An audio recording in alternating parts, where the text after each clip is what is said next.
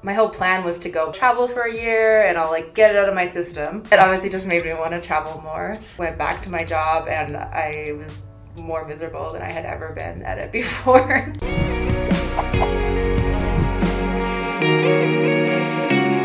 Laura Pope, Queen Nomad, survivor of dengue fever. Thank you so much for joining me today. I'm stoked to chat with you. Yeah, happy to be here. You're in Mexico City right now, yeah? Yeah, I just got here yesterday. Sweet. How long are you there for? I don't know, at least a week, maybe 2 weeks. I didn't want to like book a flight out of here until I got here and decided if I liked it or not. Okay, And sweet. I think I do like it, yeah. So that's what I always do wrong when I travel. Like I book my return flight before I leave, before I get there. That's what happened in Puerto Vallarta, right? Like I had to leave by a certain date, but I wanted to stay longer, but I had forced my hand. So that's something I've learned from you and from the others that we met there, like to just have a more casual approach to that kind of thing. Yeah, I don't book anything in advance pretty much. I just book one flight at a time and then decide when I get there. Because it also works the other way. Like if you get there and you're like, this place sucks and now I'm stuck here for a week because I've already booked my travel. Well, that happened to you in your last place, right? You weren't feeling Puerto Escondido. Yeah, no, I didn't care for it, but I had to spend the whole week there because I had the flights and hotels and everything. Okay. Gotcha. Yeah. So, remind me, how long you been traveling? I mean, I've been traveling like on and off since I was 19, so that's like 12 years, but not full time for the entire thing. Just different periods at a time. But I went like fully nomadic in 2020. The January before the last January. I'm losing track of the years. Okay, so before the virus ended everything, you were already traveling. Yeah, it was actually really unfortunate because I chose to like give up my apartment and get rid of everything I owned to be a nomad probably like 2 months before the world shut down. That sucks. Yeah. So what happened then? I was in Italy of all places and I just had moved. Oh no. Yeah, and my plan was to spend like 5 months traveling through Italy, like hiking and eating my way through the country. And then, yeah, I basically got there and the government was like, get out. Yeah. That sucks. So Yeah. Where'd you go? Back to Canada? Well, at this point, this was like before it was actually declared a pandemic and no one really knew it was going on. It was when it was just a thing in China and Italy and like a few other countries. So I just needed to get out of Italy and I kept having flights canceled. So I actually ended up going to Marseille in France just because there was a flight going there. And the flights were going to end in a few days. So I went to France for a few days and it was completely normal there. Everything was still wide open. But then that week was when the WHO declared it a pandemic and Justin Trudeau was like, Canadians, come home if you're abroad. And yeah, everyone was panicking. So I actually ended up going home to Canada for a few months. Okay, cool. And then were you traveling around Canada or were you locked down in Newfoundland? Did I say it right? Yeah, Newfoundland, yeah. Pretty good. So the first few months, there wasn't really anything open, and we weren't allowed to travel outside of or even within the province. Pretty much everything was closed down.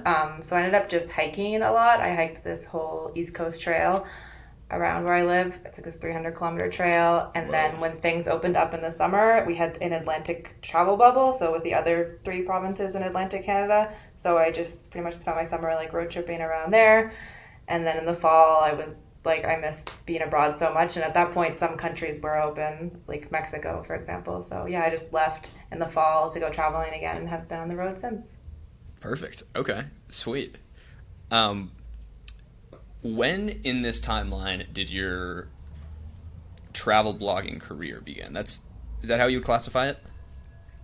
Yeah, so that actually began before all of this. So yeah, I should backtrack a bit. So in 2018, when I was still working full-time at my 9 to 5, I took a sabbatical, I guess, from work, a year of personal leave to go backpacking for a year straight. Cool. And yeah, and that was when I started my main website, Explore with Laura. But at the time, like I didn't know anything about the business of blogging, and it was just it was really bad. Like it was just like random entries every now and then, no like knowledge of like SEO or anything like that. And then my laptop broke halfway through the year, and I was also moving like every 2 days between different places, so I didn't have time to like focus on it or learn about anything about how to make it a business. But it was like the beginning of it, the birth of it, I guess. And get then some of that domain authority. yeah, it was good. It was time, which is important. And actually, oddly enough, like some of those posts now do rank just by like chance that I happen to like make the title a like weird keyword, and it's really embarrassing because they're so bad, and sometimes people comment on them. I'm like, oh my god, no. So you left all your old posts up. Do you ever go back and edit them to for that kind of thing, or are you just gonna let it be? I do edit them, and I've deleted a lot, but there's still some out there that shouldn't be. I'm gonna go find them. Yeah, don't dig too much. So you took a sabbatical from your 9 to 5, but you were still like employed by whatever company this was, right? Yeah, I worked for Environment Canada, like for the federal government. And yeah, that's basically the cool thing about this personal leave is you can do it once in your career. Normally people do it like when they're much older, when they have kids and stuff, but I just wanted to take it to travel. But your job is completely safe. You don't get paid, but your job is like waiting for you when you get back. So my whole plan was to go back. I just thought like, oh, I'll go travel for a year and I'll like get it out of my system, which is really silly now when I think about that, because it obviously just made me want to travel more. Yeah. So yeah, I got back in January 2019 and went back to my job, and I was more miserable than I had ever been at it before. So once you saw how good it could be. Yeah, exactly. I was like, there's absolutely no way I could do this for the next 30 years. Like, I got to find a way to travel forever. So that's when I started taking blogging courses and actually doing the work to figure out how to make money from doing it. And spent a few months doing that, saving up money from my job. And then, yeah, I made like a very small amount of money from my blog. And I was like, well, that's proof I can make some amount of money. Therefore, I can make more. And I quit. Yeah, totally. So when did you jump ship from your 9 to 5? I quit it was just after my birthday. So June 2019, so 2 years ago, yeah. Happy birthday, by the way. Thank you. It's in 4 days. Thank you. Awesome. So was it as soon as you started to get any revenue from the blog that you were just like, proof of concept, I'm jumping ship? Or was there some threshold you were waiting for? There wasn't really like a threshold. There was like a couple of factors, like, well, one, just my like pure annoyance with the job and just not being able to stand it anymore. Sure. The fact that I was making some money, like I could see my page views were increasing, I could see my following was increasing. That was like motivation. And then randomly I got invited to go on a press trip to Pakistan for a month. And I wouldn't have been able, because I had used at this point every single vacation day possible, like every type of leave possible in the government. Like there was just nothing left for me to use. So I knew that they wouldn't let me go on the trip, and it was such a crazy opportunity that I had to quit to do it. So the press trip was not through your company. It was through was not through the government. It was through some blog that was trying to hire you. Yeah, so it's actually a student-run organization at the University of Karachi. It's a city in Pakistan, and they basically have this like program. It's called like International Entrepreneurship. I forget the name, but it's like an entrepreneurship program. So you basically do like 2 weeks of in the Karachi, in the city, where you kind of take like classes in the school, and then you're like exploring the city in the afternoon and nights, and then they do 2 weeks like around Pakistan, just like showing you the different areas. And they basically want to promote Pakistan as a tourist destination because it's not a place that a lot of people go. So people pay to do this program, but then to promote it, they basically it was like, I think the year before they had worked with one blogger, but this year they were working with, I think there was 10 or maybe a dozen of us that were bloggers, YouTubers, photographers, like journalists, kind of like all different kinds of people. Okay. So you must have already had some level of audience or some metrics that qualified you as one of the dozen bloggers that were invited. Yeah, I guess so. I mean, I think at this point I had like maybe like 3,000 Instagram followers, so I didn't have a huge following. So it was honestly like really random to me, at least. I actually thought it was a scam when they first emailed me. I would have also. Yeah.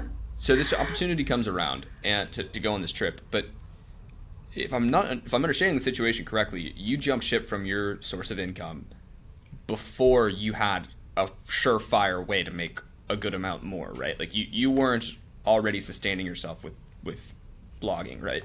No, not at all. But I had money saved up, which is something I highly recommend doing. If you quit your job and don't have like a full-time income, you should definitely have like a safety net. That's a good idea.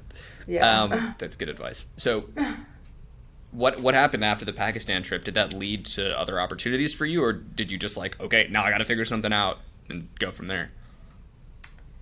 Yeah, it did. I think like that was pretty much all of August, and then September I was traveling in Turkey, just kind of on my own, backpacking, and then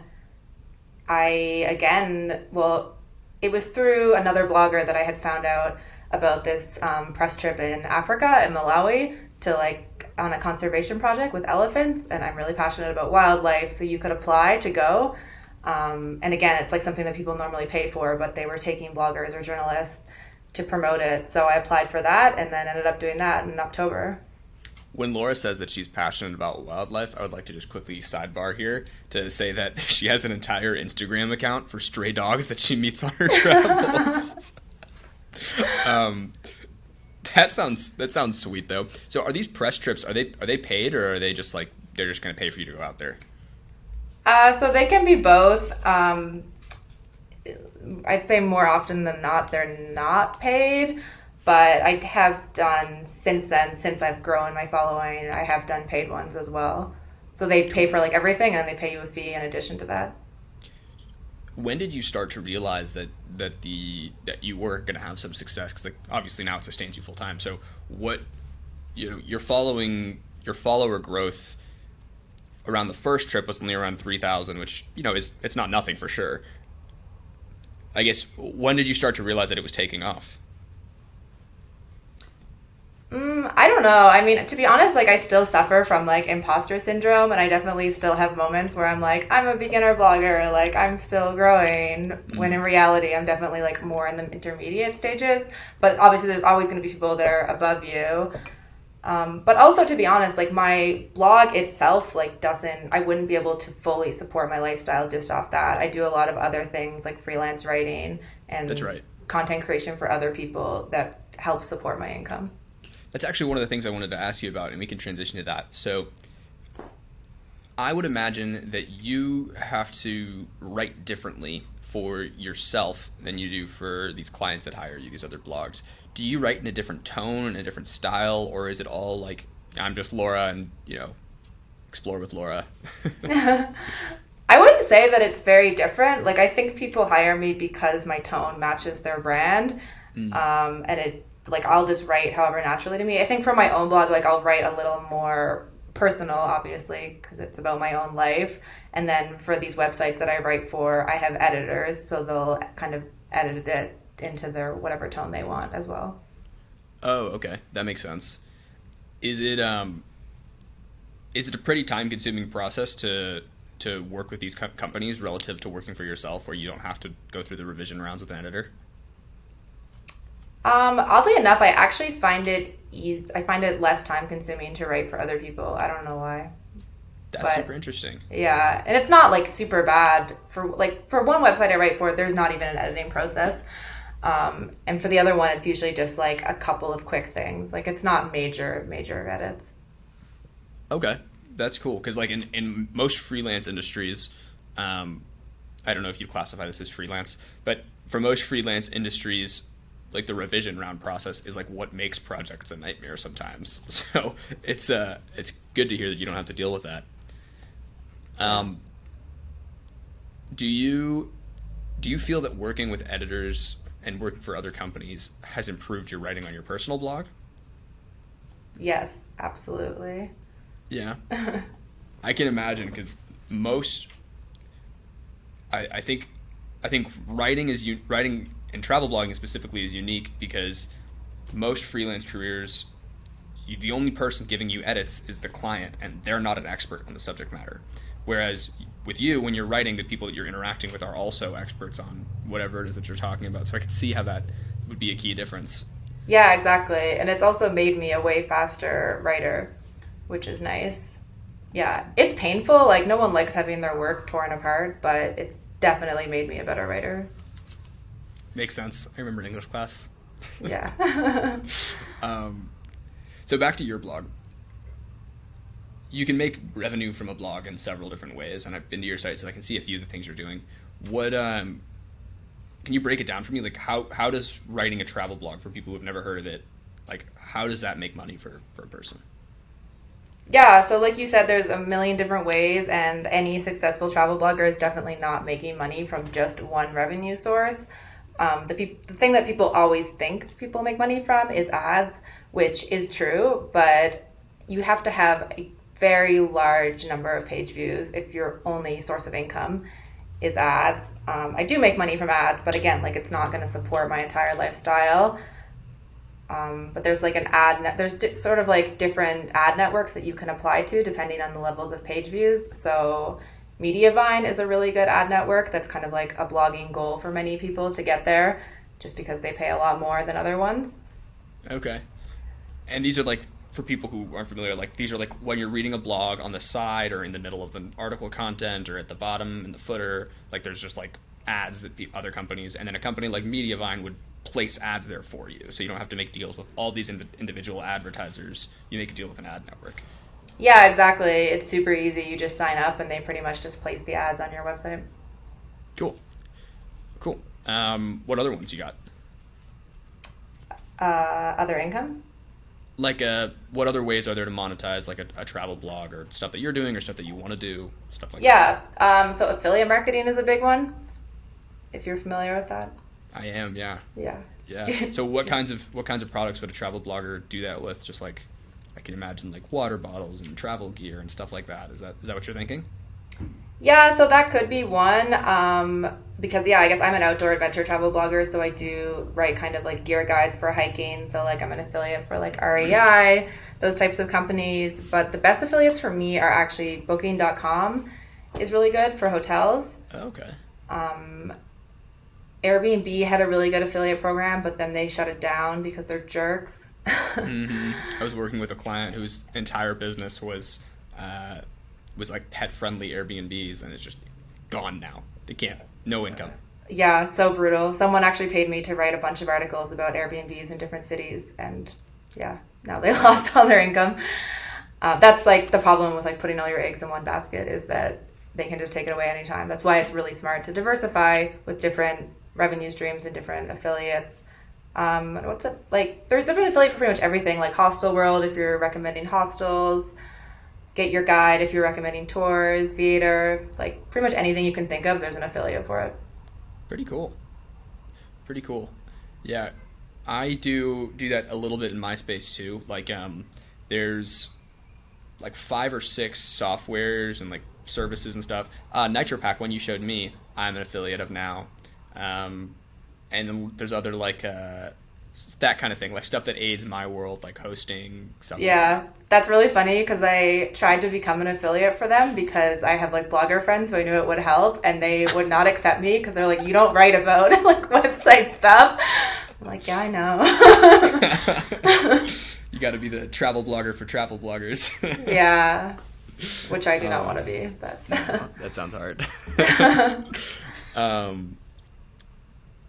So when it did come to the point where, you realized that this was going to be your career, and you realized that you needed to start building a following on social media and all that good stuff, how did you start thinking about that? What steps did you start taking to start growing? Because obviously you can't just grow by posting organically on Instagram, right?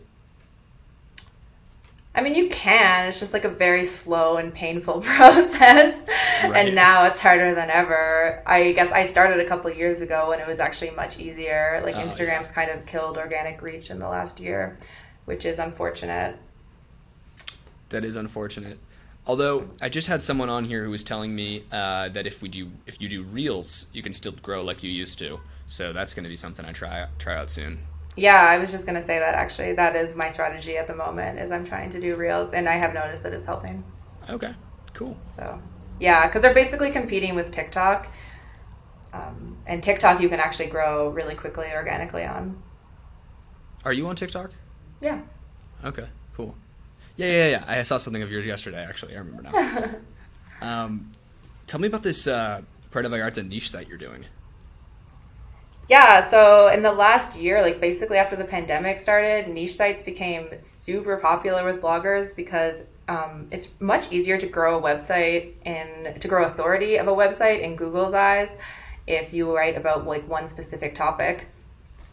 So people just started making niche websites about cities or like a specific topic like hiking, and they just found that like their domain authority grew so much faster than a general travel website, and it's much easier to build links because you're seen as an expert.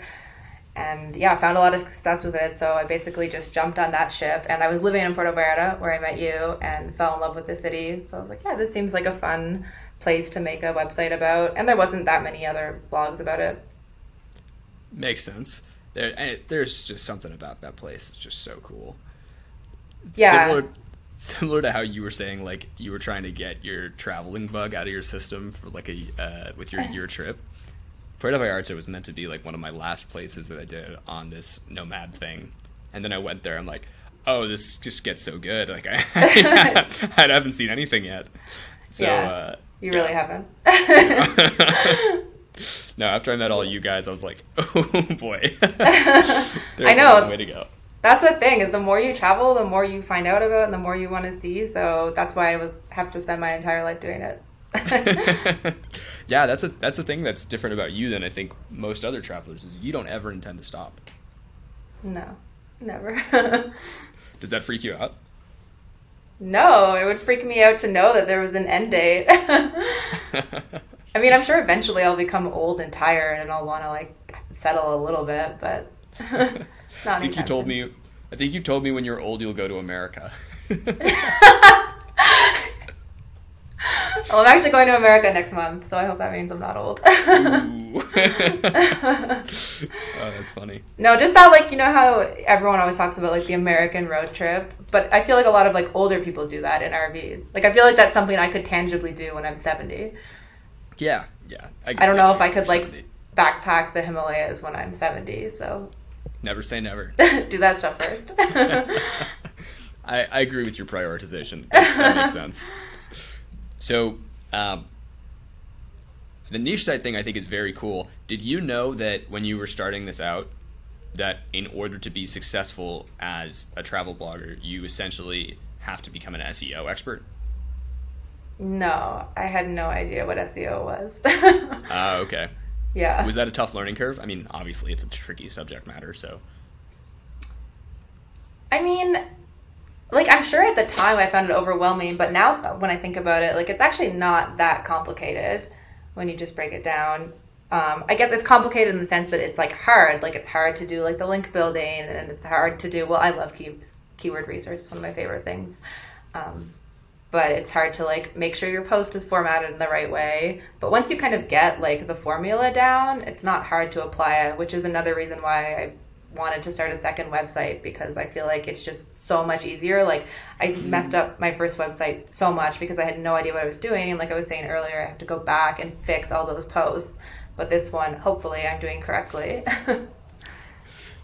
Do you feel like sharing your formula with me? I'm curious for ranking a blog post about travel. Well, do you have like do you do keyword research? So I don't do SEO targeting on my stuff at all, but I'm just curious because, I'm a nerd. So, like, when you are doing keyword research, what what kinds of keywords are you targeting, right? There's some that are really hard. There are some that are really easy. Are you looking for the ones that are in the middle? Are you looking for like long tail stuff? Like, what are you typically looking for when you're doing your keyword research? Yeah, so there's basically like a sweet spot between like volume and difficulty of the keyword, because if a keyword is just super competitive and difficult, unless your website has a very high domain authority, you're probably not going to rank for it. So in that sense, it's better to go for a lower like difficulty keyword, which is typically going to have a lower volume with it. But then there's no point to write a blog post for like a keyword that has 20 views per month. It's just not worth it. Gotcha. So when you're writing these posts, do you have like a specific number of keywords that you try and target, or are you only doing one per post usually? So typically you'll have like one main keyword, but something that's really good for SEO now is to have a bunch of secondary keywords that have to do with that main keyword. So yeah, there's some people that target like 50 keywords in one post. I'm usually not that extreme, but yeah, I try to have like a good variety. It's actually much better. Like back in the day, you could just like keyword spam like the shit out of your post, just put that keyword everywhere, and people would actually like hide it in the text. But Google is very smart and they have caught on to all of that. So you can actually be penalized now for having your keyword too much in the text. And it's better to have keywords that are similar to it, but not the exact thing. Interesting. Yeah. So is there like I know there used to be this like, it needs to be a 1,500 word minimum. That was a thing. Do you still find that matters? Yeah, I think that the word count definitely does play into it. A lot of people say like, oh, you should have at least 2,000 words. And my blog posts are typically that long anyways, just because that's what I write like. But you can do like in the program that I use, Keysearch, you can see like when you pull up the keyword, you can look at a competitor analysis and it'll tell you the average word count for the top 10 posts. So what I always try to do is just be more than that. That makes sense. Yeah. I like that. Okay, so to shift off of SEO for a little bit, because I don't want to bore people who aren't as nerdy as me, what do you see it growing into? Like your brand, Explore with Laura, is it like you're just going to continue to grow it and see what happens, or is there like a specific plan? So what I would really like to do is have more passive income, so ads and affiliate marketing. And that's kind of why I started this second niche website, because that's basically what I'm trying to make it. And then I want to focus my site and my brand, Explore with Laura, on more, I want to get more into like video, and I want to work with more destinations.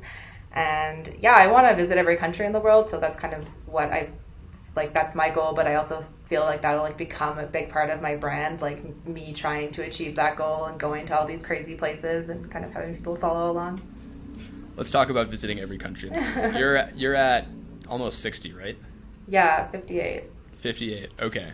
Which ones are like when you're I mean, there are a few that come to mind, but like you're really going to go to North Korea, right? But which I guess I'll have to. Yeah. Which ones are you most like apprehensive about, and which ones are you most excited for? Oh, that's a good question. I guess I'm really excited to travel more of Africa. I've only been to 2 countries there, Malawi and Zambia, which were amazing. And I really want to, like I said, I love wildlife. So I really want to explore like South Africa and Botswana. But then on the other end of that, I'm a little apprehensive about some of the countries in Northern Africa that are a little more politically unstable. Mm-hmm. I think that will be tricky to navigate, and yeah, we'll see. Luckily, lifetime is long, so you've got a... Exactly. And the thing is, before you're 70 road tripping across the US. Exactly. And there's so many people that have already done this. So if other people have done this, why can't I? I actually met a guy who told me that basically what you're saying, like the really tricky ones were North Africa for him, and the ones that everyone thinks of, like North Korea, actually aren't that tough because there's like this ambassador program that you can get into, and I mean, I didn't know that. I was like, oh, I gotta try that now. Yeah, no, I think North Korea will actually be... Well, you can do like one of those tours where they show you around and everything's really fake and you're like, yeah. Not if we publish this video. Oh yeah. Oh man. They'll probably never take me now. I don't think they'll dig that deep. I think you'll be okay. So as you're trying to generate more passive income through your business and more affiliate sites and stuff like that, do you think you'll ever have any hiring, or do you intend to always be solopreneur or whatever the buzzword is? I mean, so I actually am hiring writers to help me with my Puerto Vallarta site now. Cool. Because I want to just like get the content up, and I just don't have the time to write the amount that I want. And then I really want to hire a VA. I know you were telling me about a VA website, and that's high on my to-do list for sure. Yeah, I just recorded a video about that for my YouTube channel, just like telling people how to hire VAs and stuff. Oh, send me the link for that. I'll watch it. When it goes out, I will. Yeah. So how is the process of hiring writers been? Is this your first time doing that? Yeah, it is. And it hasn't been great, to be honest. Talk to me about it. It's just, I guess the problem is that right now, because this website's not generating any income because I just started it, I am not willing to spend a lot. Like, it wouldn't make sense to pay someone what I get paid to write an article. So I'm trying to target like people who are willing to work for less, which is basically what I started with when I started writing. Mm-hmm.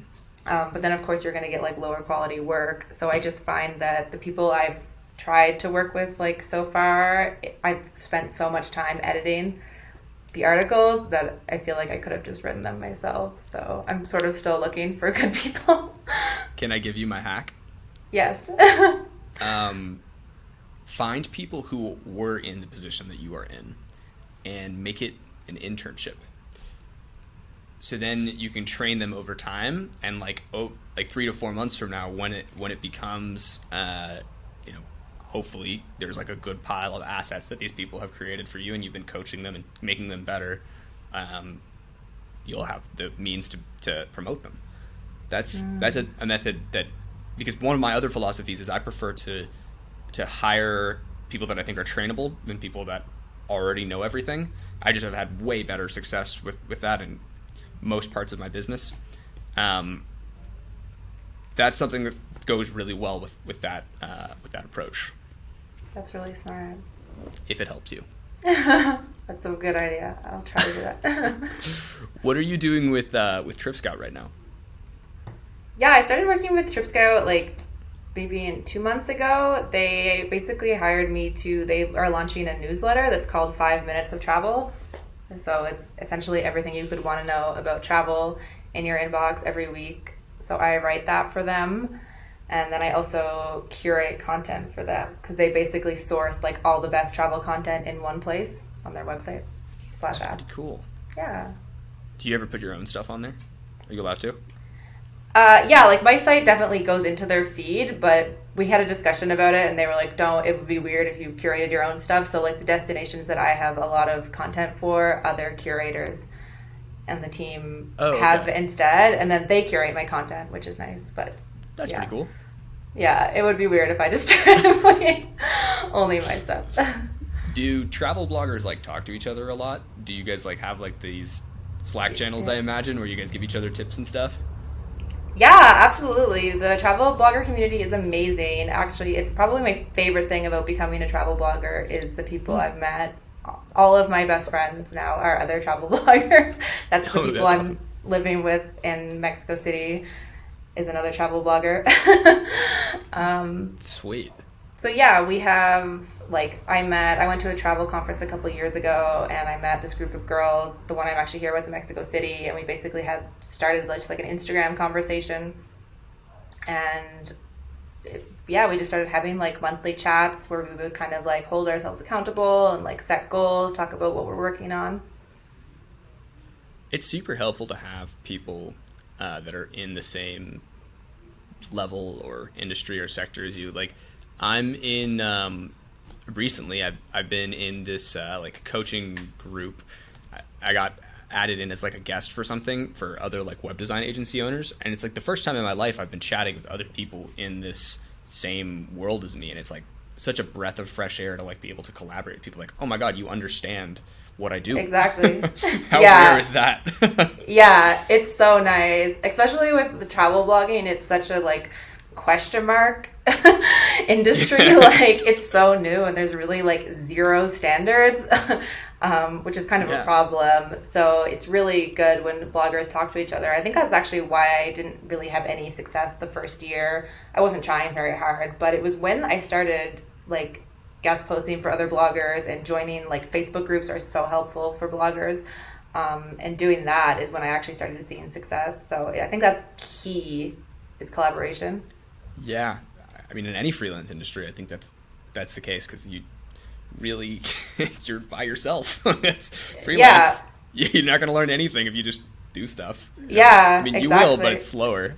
Yeah. And actually, same with Instagram, like talking about growing Instagram, that's a really good way, is just like kind of cross-promoting each other on different channels. Oh, okay.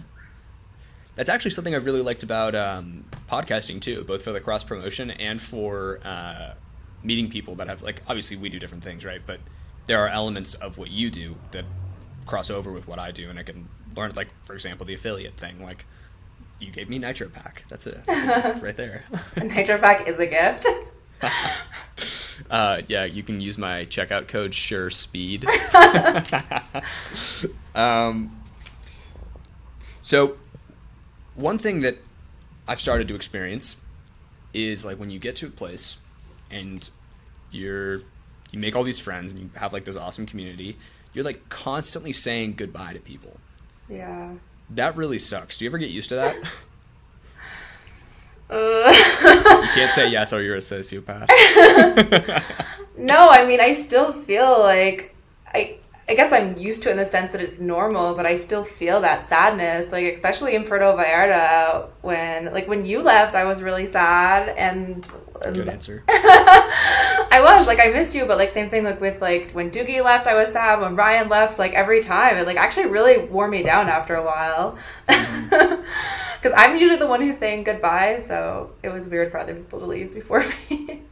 Oh yeah, so was Puerto Vallarta weird in the sense that your friends were all like nomadic? Yeah, it was just, well, that wasn't weird, but it was weird in the sense that I guess I normally, it's only really this year that I've started living in places for a couple of months at a time. And I guess just the timing of me being in Puerto Vallarta and it becoming the hot rainy season and everyone wanting to escape that. Yeah.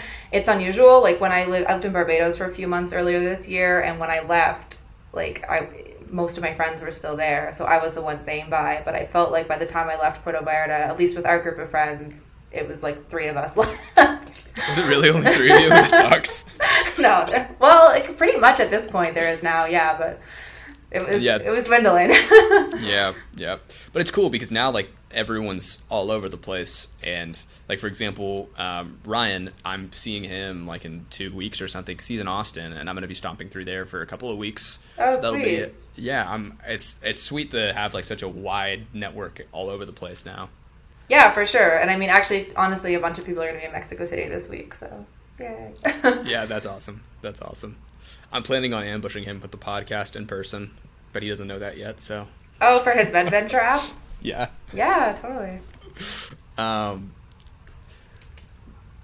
What other, like, when you're first starting off being nomadic and traveling around and stuff, what other challenges did you face? Like, obviously you had to get rid of all your stuff in your apartment, like you mentioned. Was that a big emotional commitment for you?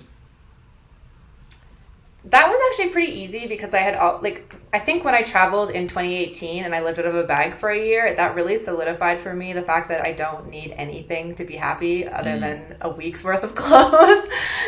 So after that, stuff became pretty meaningless to me and I kind of stopped buying it. And yeah, my roommate in Toronto was super happy to just like take most of my furniture.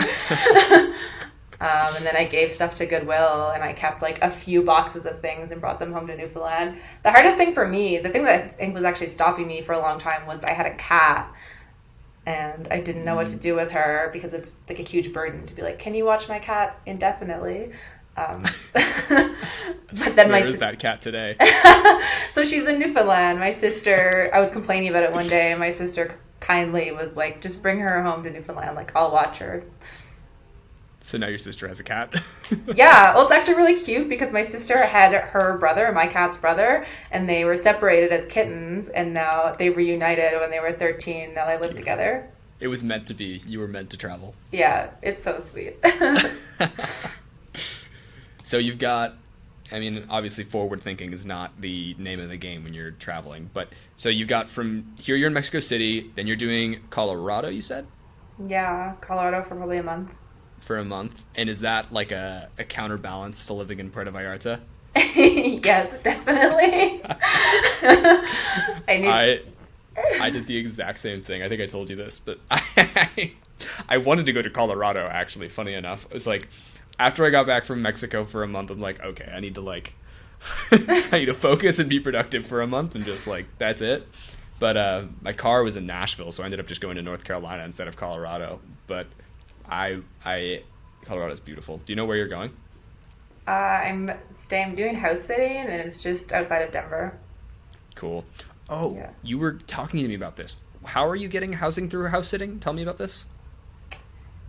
Yeah, house sitting is amazing if you want to live nomadically in different places and you like animals. You can basically sign up for this website, Trusted House Sitters, and you make a profile, and then you kind of just search locations, and you can see people post like people who are going on vacation and they want someone to watch their pets. It's usually dogs or cats, although sometimes it's like weird animals. And then in exchange, you get to stay in their house for free. That's perfect for you. So, yeah. Do you get like information about how much they expect from you? Like, you need to be home during this time period, or what's the when you're looking at like these different postings for watching the house, do they give you like what you need to do every day? Yeah, they'll usually have like a little paragraph about like your responsibilities, and then when you apply for it, and then usually you'll have a phone or Skype conversation with someone before they accept you to make sure you're not a psycho, I guess. And then they'll tell you more information, and then they usually have like a starter pack that you can download once you're accepted into this sit, which has all the information. Super cool. I think I'm going to start doing that. That's pretty sweet. Yeah, I have an affiliate code you can use. I will use it. Gets you 25% off. I feel like I'm spending way too much on housing when I go from place to place. You definitely were in Puerto Vallarta. That was different. That was fun, though. That was for fun. But, like, even still, I'm just booking through Airbnb. Is there a better method? Yes, it's always better to negotiate directly with the owner. So Airbnb is like good for finding places, but you're basically paying 30% more because of all the fees than what if you just like found that person and just rented directly from them. And actually, I was talking to Megan about this yesterday, and she gave me a really helpful tip, because the problem with Airbnb is that if you message the owner and you put your phone number, they will hide it. But she was saying that she just types out the numbers like as words. I tried that last week, and they still freaking realized what I was doing. Oh, really? Oh, no. So I ended up like wrote out the number 7 and the number 4, and then like I was like switching between letters and numbers, and like broke it into 3 messages for this dude. Oh, okay. Yeah, she told me that worked for her. I don't know. These apps have different restrictions on different people. I've never tried it before, but I mean, there's other ways you can find accommodation too. Like Facebook groups are super helpful. That's how I found mine in Barbados. Okay. I would feel like kind of sketched out doing that in like not America or Canada or Australia, like not like a first world nation, you know, like if I was going and just writing, hey, does anyone have a place for me? I feel like I would feel safer doing it on Airbnb because there's like reviews and stuff, right? Yeah, that's true, I guess, but I don't know. I mean, you can always be. I didn't accept it before I went and saw it, and then yeah. Fair enough. It was a really nice apartment. It was just like this sweet old British lady, so yeah. Yeah, once wasn't you meet sketchy. them, you can tell. Yeah, for sure. And I mean, there's Facebook groups that are specific for accommodation too. But yeah, I guess then you're not getting the reviews. But I don't know. I mean, Airbnb is like great for the convenience. I'm just kind of mad at them because of what they did to vloggers. enough. Fair enough. Laura, this has been a blast. Thank you so much for doing this with me. Yeah, it's been fun. Where should people connect with you? What's the best spot? So there's my website, which is explorewithlaura.com, but it's LORA.